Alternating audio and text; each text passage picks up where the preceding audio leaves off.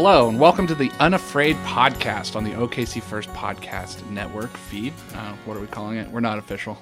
Network feed sounds pretty official. Network feed. I think it's technically a feed. I mean, we're not a network. I think you're a network whenever you have more than two. Well, we've got a long tradition of a sermon podcast that even predates my being here. So maybe we are kind of a network. Maybe. Who knows? I don't know. We don't make these decisions. We have no power in this, by the way. Okay. There's somebody else in charge. I don't know who it is. God. Yeah, God. He's the boss. He's the boss. Anyways, welcome back to this podcast. We really appreciate all the feedback. For the time being, we're going to host this on the OKC First feed. We're a baby podcast. We need the help. We need to learn how to spread our wings and fly. And so, but we're not ready yet. So, continue to subscribe to OKC First, the OKC First feed. We've actually included the name Unafraid in the actual title of the feed, so it'll be easier for you to find if you are just looking for Unafraid. And it will automatically download if you're already subscribed to the OKC First Preaching podcast. Then this will automatically download kind of between those. Between weeks of preaching. Yes, and we also appreciate all of the questions and comments and suggestions for future episodes, whether you saw that on Instagram or Facebook or emailed info@okcfirst.com. We saw all those. Hopefully we'll be able to address a bunch of those in the next few episodes. Really? In the microphone? Right into the microphone. What are you drinking there? Well, I'm glad you asked, Zach. As it turns out, I am sipping a little bit of coffee from Sincerely Coffee Roasters, the sponsor of today's podcast. What? We have sponsors now? Yes, we do, and this is what we call an ad read. Ready? Oh, I've always wanted to do one of these. Whether at home, work, or a cafe, there's nothing like connecting with someone over a cup of coffee. At Sincerely Coffee, these connections are what have brought us together to create a company that strives to love people, love our planet, make excellent coffee, and tell a story. And I can vouch, this is really good coffee. I actually am drinking some of Ian Fleming's coffee today. And for those of you out there in podcast land, that is his real name, Ian Fleming. Oh, author of James Bond books? Not the same Ian Fleming, but it is an Ian Fleming. This Ian is Fleming. Our Ian Fleming, and it is really good coffee. And what I'm really excited about are his dreams for how this can really be a redemptive sort of process and business venture. And so I would highly recommend, if you are interested in hiring a coffee company, you can contact Sincerely Coffee Roasters at gmail.com. That is all spelled out, Sincerely Coffee Roasters at gmail.com. Or the website will be available up and running on June 3rd. Not before that, but on June 3rd, it will be up at sincerely.coffee. Like that's the whole web address. I didn't know you could do a .coffee. I didn't either. Can you do a .anything? I don't know. I think mine's going to be .beard someday. .beard? .beard. Okay. Mine's going to be .awkward. Yeah, that feels right. Feels right. .awkward. Well, anyway, yeah. I like I say, please call or email Ian, because this is a great cup of coffee. I think it will actually do all the things that he says it will do, make a great cup of coffee and allow for folks to get together and tell their stories. Man, that's awesome. Yeah. Our guest today is Logan Kruck. He is a staff pastor here at OKC First. He's the associate pastor of Word and Table. Is that correct? That's correct. Awesome. And as I understand, you do have a doctorate now. Yeah, as of 2 weeks ago. Hello, doctor. Dr. Kruck. Doctor. Hey, fun fact. Yeah. This is the second time around for Logan as a member of the OKC First Ministry team. Oh, what did he do before? Yes. Well, in 2006, you guys brought me on as the middle school youth pastor, Yes. which Wow. I never thought I'd have to be cool again, and then suddenly I had to be cool again. Well, I mean, really, the sneaky fact is they're not cool either. So it's No, fine. it's so none true. of us are cool. Now, here's a statistic someone needs to write down somewhere. Yeah. 50% of the time, the people who leave OKC First, having been in the position of middle school pastor, go on to Duke Divinity School and get doctorates. The only one that hasn't thus far is Chuck Mosley. Oh, But Chuck, calling you out. There's still a chance. He could. He could, yeah. Anyway, My friend Logan is here, and I have always counted on Logan to be an expert in a lot of fields, actually, but I love to talk with Logan about Sabbath and Sabbath theology because that was your focus in undergrad, but also some of your graduate work, right? Right, yeah, up through my master's work where I did work on Proverbs and Exodus, and how the two work together. Okay, great. So.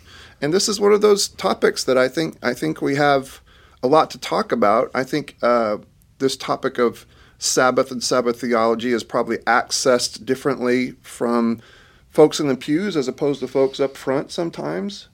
And I know you are so smart, and I know that there will be a tendency for us to get into a theological conversation that will at times be so in the tower that when Zach feels like we're too in the tower, he's going to do this, which is our return to earth horn. And so we'll hear that, but I don't want that to deter us from having, though, a good and thoughtful, theologically reflective conversation on Sabbath. So thank you for being here today. No, absolutely, it's my pleasure. Yeah. So let's just jump right in. So we're gonna start a little bit just with what is Sabbath? Like what is it? How do we do it? Why do we do it? What's sort of some of the history behind it? I mean, that's where we're probably going to start getting into the weeds because we're going to start talking Old Testament at that point. But yeah, just tell us about Sabbath. Yeah, so the common concept of Sabbath is I get a day of rest, right? Especially in the United States. I mean, when you live in communities like here in Oklahoma that still have blue laws in effect, where on Sunday certain businesses have to be closed, like liquor stores, other things, that's because of an old sort of church Sabbath theology, that the day of worship was also a day of rest, that businesses should be closed and people should have a day off. Yeah. And again, I think as we've gone away from that, it's become much more of how do I find my personal Sabbath? My 30 minutes of rest, my 2 hours of rest. But again, the direction of that has become selfish and I-directed as opposed to outward and God-directed, or even world-directed. So Sabbath in the Old Testament is something very different. It is the core of a community and the way that a group of people live life with each other. It's a core of a politic and economy. And it's a core of really being holy like God is holy. To have a day of rest whenever you see the Sabbath command, first of all, the Sabbath command is the pivotal command in the Ten Commandments. The first 3 commands are about our relationship with God. The last 6 commands are about our relationship with each other. But the Sabbath is where we rest like God rested so the world can rest. It's where God and the world meet together through us as God's people. So Sabbath is a gift that the people of God give to the world? It's a gift that God gives to us so that the world itself can rest and just not produce, not create, not constantly make and exhaust itself. Okay. Yeah. So what is that? Okay, so now bring us to 2019.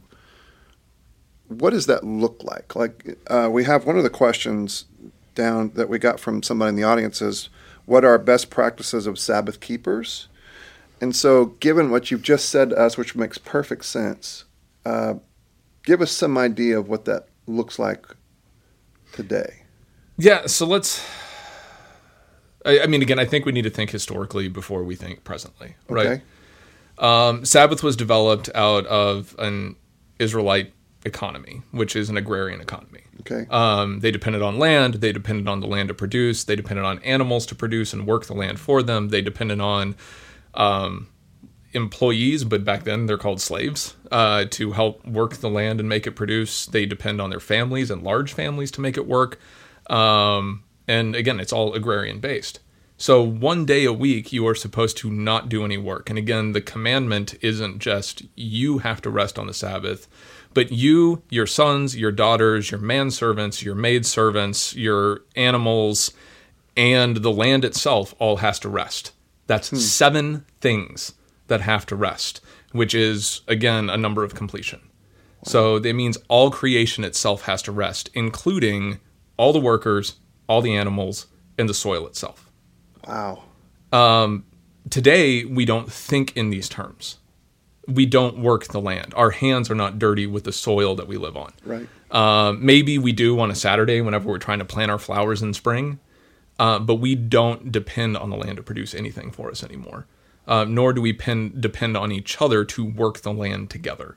So we don't sweat together. We don't ache together. We don't break our backs together to make these things work. Well, yeah, society's just become so individualized and individualistic. I mean, Right. it's me. I sort of what Tamara talked about last week with worship, that even worship songs were having a hard time finding communal language. Right. Yeah. We don't speak that language anymore. Right. So now Sabbath is me and my family directed, or it is what am I going to go do to have fun directed, Right. As opposed to a concept of everything has to rest. And so I think Sabbath practices now looks like we want to stay home and maybe watch movies or play games with our family or go watch a sporting event. Netflix. Yep. Exactly. Yeah. We are going to watch Netflix, and possibly Netflix and chill. Whoa, Hey. whoa, but we do not condone the Okay, chill. Chill is too much Sabbath. At mean- 51, I don't know what you're talking about. So. I think Nazarenes call it the Nazarene nap. Okay. All right. Oh, you right, know. right. Right. Send the kids to go make brownies. They don't do that. But yeah, so we have it in this focus of me, but what we don't think about is when I rest on a Sunday after service, first of all, it's a Sunday, not a Saturday, which is typically Sabbath day. But when I rest on my day, I go out to eat, so I don't have to cook. I might run a few errands, so I don't have to worry about that the rest of the week, right? It's a day for me to get small things knocked off my list, maybe, so my brain can rest the rest of the time. But in doing so, I'm making other people work. Right. And that's anti-Sabbath. Okay. That is living in the land of Pharaoh, Okay. which is very backwards to living in the world formed by God's Sabbath. Yeah. So what might it look like to do Sabbath well today? Looks like what? We had this discussion in one of my classes about a year and a half ago. And I really struggle with what it looks like to actually do Sabbath today. Yeah. Because Sabbath today is a luxury that is afforded to the rich. Sabbath today is something that people with money can practice because they don't have to work one day to make sure that all their ends meet. But in a society that we built on hourly wages, on 40 hours a week plus, on a minimum wage that doesn't meet living standards, when we ask people to take a Sabbath, what we're asking lower middle class and our poor workers to do is to sacrifice 8 hours of income Yeah. that they're going to need to keep their roof over their head or food on their table or gas in their gas tank to make sure that they can get to work, especially in a city like Oklahoma City that doesn't have public transit. Right. Right. So I think in a church today, what Sabbath looks like is something that the community itself has to decide on. And then part of the church tithe, part of the church budget has to go to paying the 8 hours of work that people are losing because they're resting. Wow. Like, we as a church have to build an economic model that can afford the Sabbath for those who can't afford it. Would it be also would it be right to say, in addition to that what we could do is provide a meal for people who might otherwise have to go purchase it? I mean, I think that that's a good first step. But I think even in providing a meal that might knock, $15, $20 off somebody's budget, but it's not going to meet their $800 to $1,000 to $1,200 rent that month. Right. Right. It It's helps. just a step. It's a step. And Yeah. I think it's a good first step to take in something that we can provide. And maybe that meal is a time of community Sabbath together. But also understanding that some of your church members aren't going to be able to show up Right. because they have to work in a non-Sabbath land. So when we have in the past shamed people for working on Sunday, we were operating under a faulty theology of Sabbath. Oh, absolutely.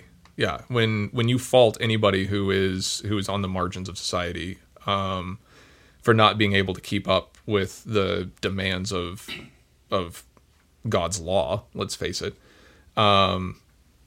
the fingers that really need to be pointed are at those who are paying the people, those who are employing the people, or the community itself around these people who are not allowing the Sabbath to happen.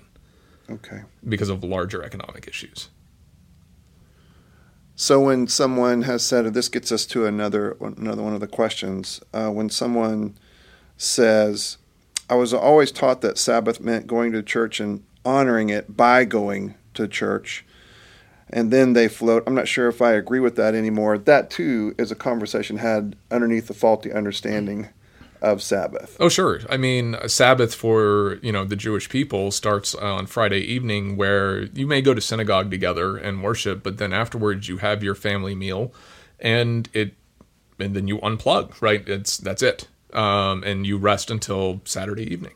Right. Maybe you have synagogue on Saturday morning, but worship is part of Sabbath. Right. That's one thing that I think we as Christians can understand. And I think we can be flexible and say, sure, begin Sabbath with Sunday worship. Okay. But to invoke this language of Sabbath, and say, well, we're going to stay home and rest because it just takes so much energy to get everybody together to go to church and go to worship. I'm going to take my own Sabbath, or our family, we're going to take our own Sabbath is again luxury afforded to the rich. Oh, sure. Yeah, absolutely. And again, for me to take my own Sabbath, even to not get ready to go to worship, is a way for me to distance myself from my community, my responsibilities.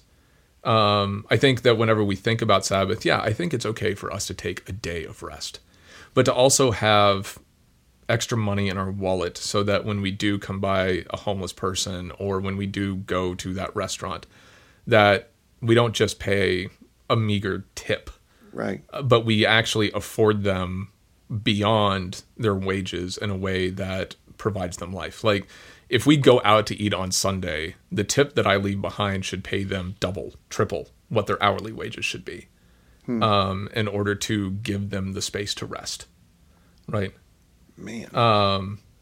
You pay them enough to give them some time to rest. Right. And again, I think that this goes back to what Jesus talked about whenever he got in trouble by the Pharisees for picking grain on the Sabbath or healing the man's withered hand. Right. Jesus gives that beautiful scripture, or that beautiful sort of proverb that says, well, wouldn't you pull your ox out of a well if it fell into it on the Sabbath to save it?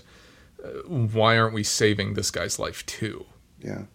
And again, I think that's kind of our society, that we would get in trouble for doing things on the Sabbath to support those who can't afford to live in it.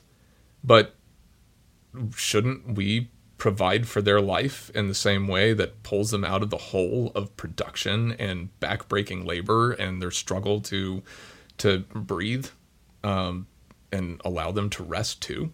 So at the very least, be good tippers. Oh, yeah. I mean, be good tippers,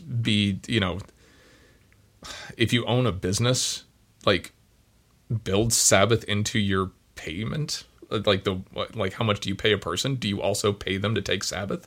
Are there any businesses now that are doing that you know of? I have no idea. Communities or anything? No, not that I heard of intentionally. Mm-hmm. Is that a part of Chick-fil-A's business model? I've not looked up Chick-fil-A's business model at all. Sadly, Chick-fil-A I thought they were just trying to torture us. Chick-fil-A hasn't been on my radar for a while. So. No Chick-fil-A for people who want it on Sunday. Well, that's just it, right? Chick-fil-A closes all over the place. They close on a Sunday. If you go to the mall and you go to the food court on a Sunday, Chick-fil-A's closed on Sunday, whether it's a freestanding store or a mall store. Yeah, so, a store that has a model that has to close itself on a Sunday but still afford full-time workers means that they have to provide 40 hours in the other 6 days, right?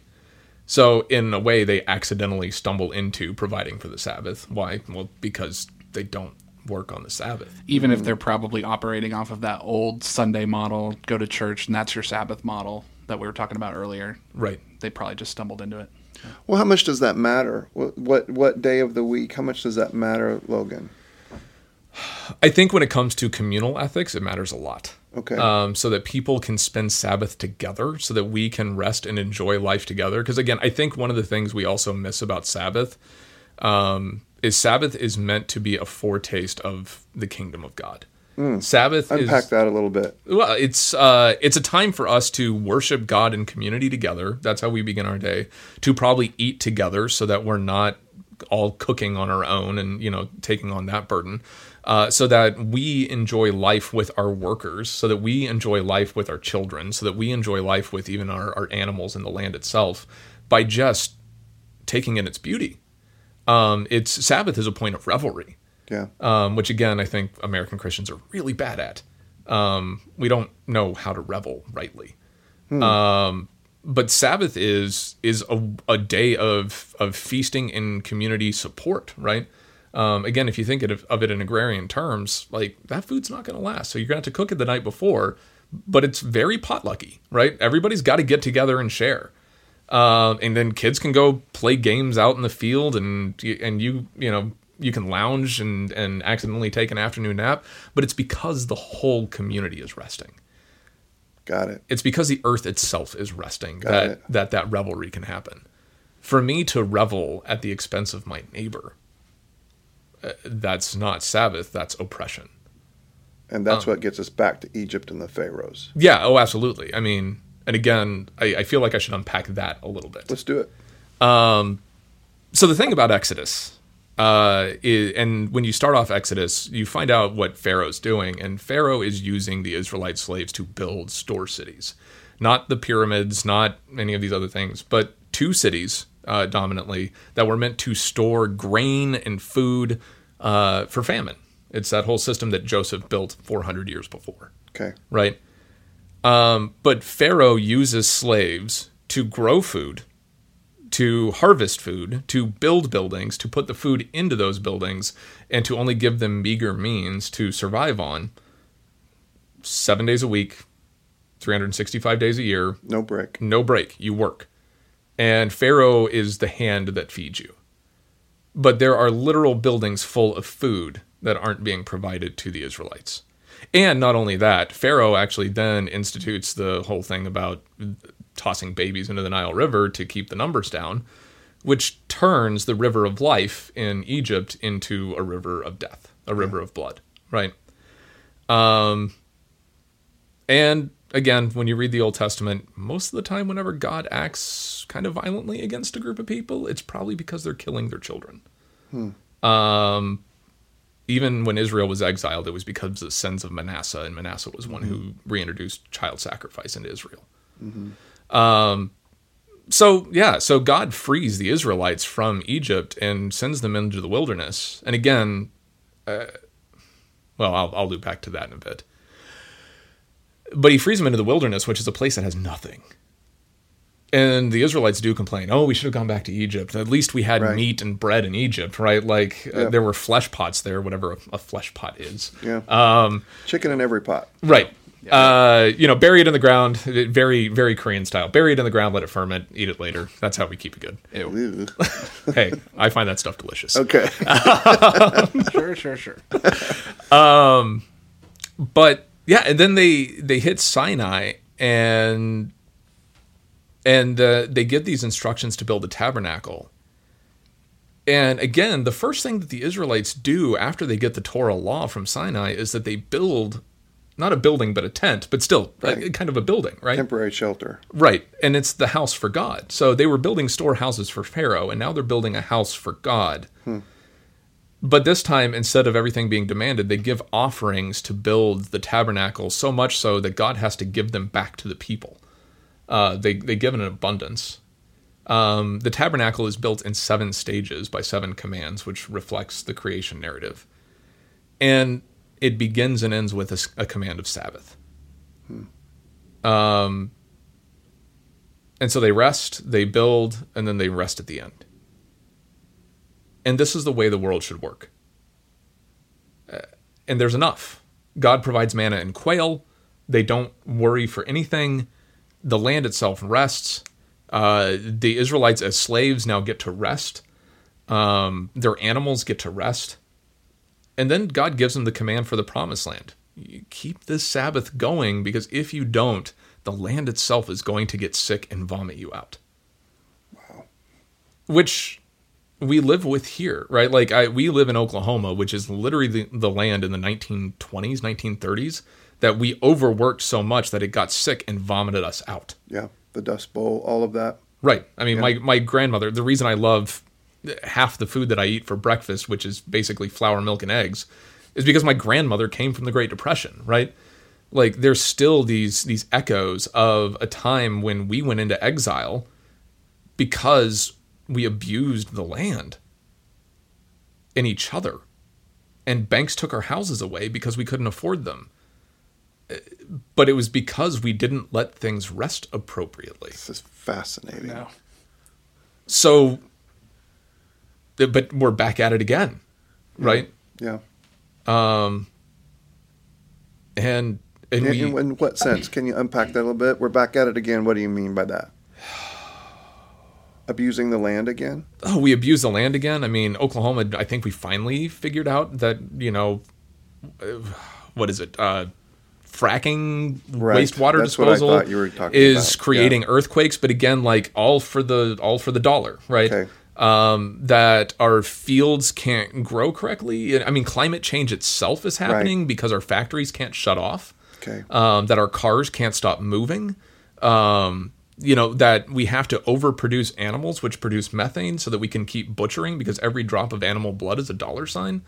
Every bit of milk that comes out of a cow is a dollar sign. And so we continue producing methane and stripping fields so that we can grow more meat for the sake of food waste.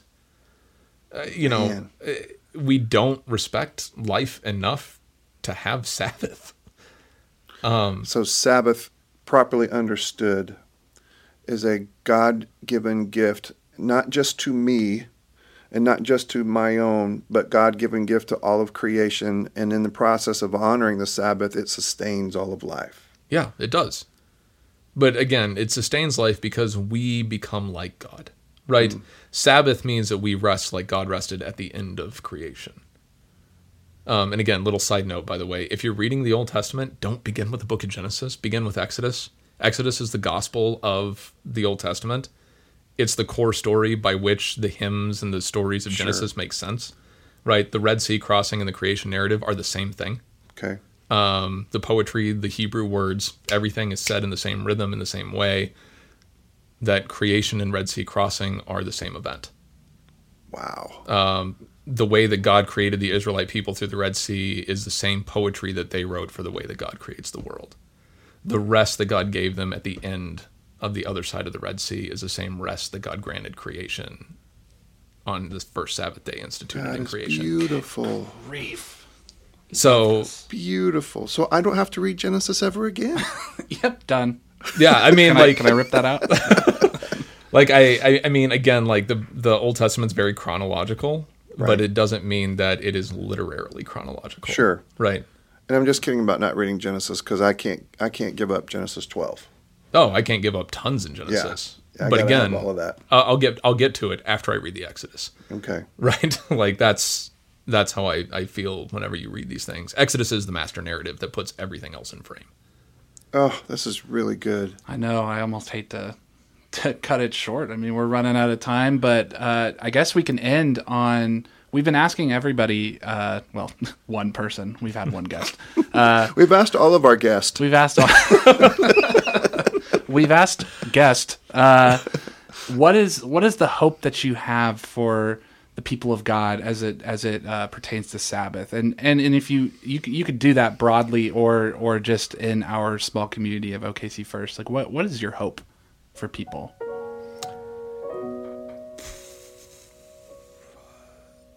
Again, I'm playful. I love revelry, games. I love the imagination and the mentality. I think my hope comes in two forms. One, it's that we begin to have the ridiculous imagination to believe that it can be so. And to begin to write our realities and pretend, like play make-believe, that it's real. Right? Like, return to your 5-year-old roots, go sit in your friend's room and play Sabbath. I don't know what that means exactly, but kids figure out how to play all the time, and maybe we have to figure that out too. Like, just act like children and go play Sabbath together. That's really good. I'm going to keep this word revelry. I love this. Would you say that we don't emphasize the revelry part enough as people of faith? Oh, I say Nazarenes absolutely do not emphasize revelry enough. Why do you think that is? I mean, I think part of it's the time that our church was born.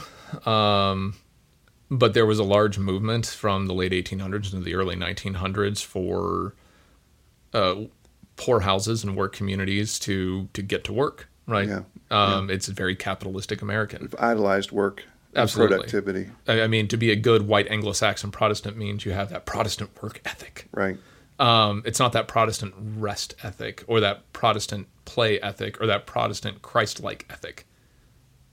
It's work ethic, which again is very Pharaoh and not so much Adonai. Yeah. Yeah, and so we put in laws that limited revelry, right? Instead of dancing, you need to get to work. Instead of going out late on a Friday night, you need to sleep well so that you can work again on Saturday. Instead of cooking food for a feast for you to enjoy with your community, you need to make a sandwich to pack it up to get to work, right?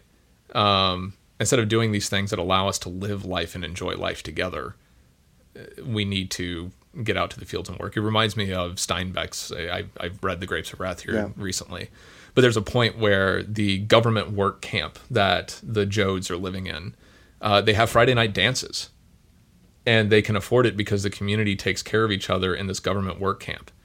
But all of the industrialized agricultural areas in California are scared of this group of people who's just enjoying life together, because they're not under the thumb of the field. They're enjoying life. And so they send people to break it up and destroy the camp and put everybody back under the thumb of the taskmasters in the fields, and to continue to lower wages for the people in the fields. Again, I think if we want to learn Sabbath here, I think one of the things we have to do is read it alongside our narrative of the Dust Bowl. I think we need to read Steinbeck's Grapes of Wrath at the same time that we're trying to understand Sabbath, to get those glimpses of what a non-Sabbath world looks like. Okay, so I'm asking you here out loud and in front of everybody, if at some point you'd be willing to teach a class that I think we could call Steinbeck and Sabbath, led and facilitated by Dr. Logan Kruck. Oh, absolutely. I would love to do that. Okay. Man, that's great. That's so good. Are we ready yet for the rapid fire questions? I was born ready. Okay, before we get to that, I just want to say thank you. Oh, my pleasure. I mean, this has just been fascinating, and folks that have questions will email those questions or comments to info@okcfirst.com, and then we'll make sure that you get them. But I am so grateful I'm so grateful for your life and for your work here. If those of you out in podcast land don't know this, but Logan sports a powerful beard and very long hair. The beard and mustache, long hair combination makes him look a whole lot like Jesus. Yes. And so it's always a pleasure to serve alongside people who look like Jesus, some of them because they actually look like every picture I've ever seen of Jesus. Amen. Yeah, we'll post a picture of the three of us on OKC First's Instagram page, so you can get a good look at Jesus. And then we could ask to caption it by saying, which one of these looks most like Jesus? Exactly. Exactly. I'll be pointing at one of you too. All right. Stream of consciousness questions to allow people to get to know you, sure. Logan. We have not prepared you ahead of time for these questions, and some of them border on ridiculous, and some of them cross that border into ridiculous. That works. And so, Zach, I'm out of the way. Okay. First question. What is the first CD you've ever bought? Oh, I think it was Ultimate Dance Party 1997. Fantastic. When I was like in the 5th or 6th grade. Yeah, so all of those are... it's so bad. What's on that? I think the original, what is that? That song that's in Madagascar that everybody loves. I like to move it. Yeah, there we go. I like to move it. Come on, Ride the Train is on there. Yeah, it's really bad sort of jock jams kind of so stuff. Good. So good. And it's so far afield from what I'm actually into. It's okay. My first CD was Backstreet Boys. Yes. So excellent. It was the Millennium album, for those who care. Logan, what's the musical instrument that you wish you knew how to play? The accordion. Oh, nice. That might be the least surprising thing I've heard today. Love that. Yeah.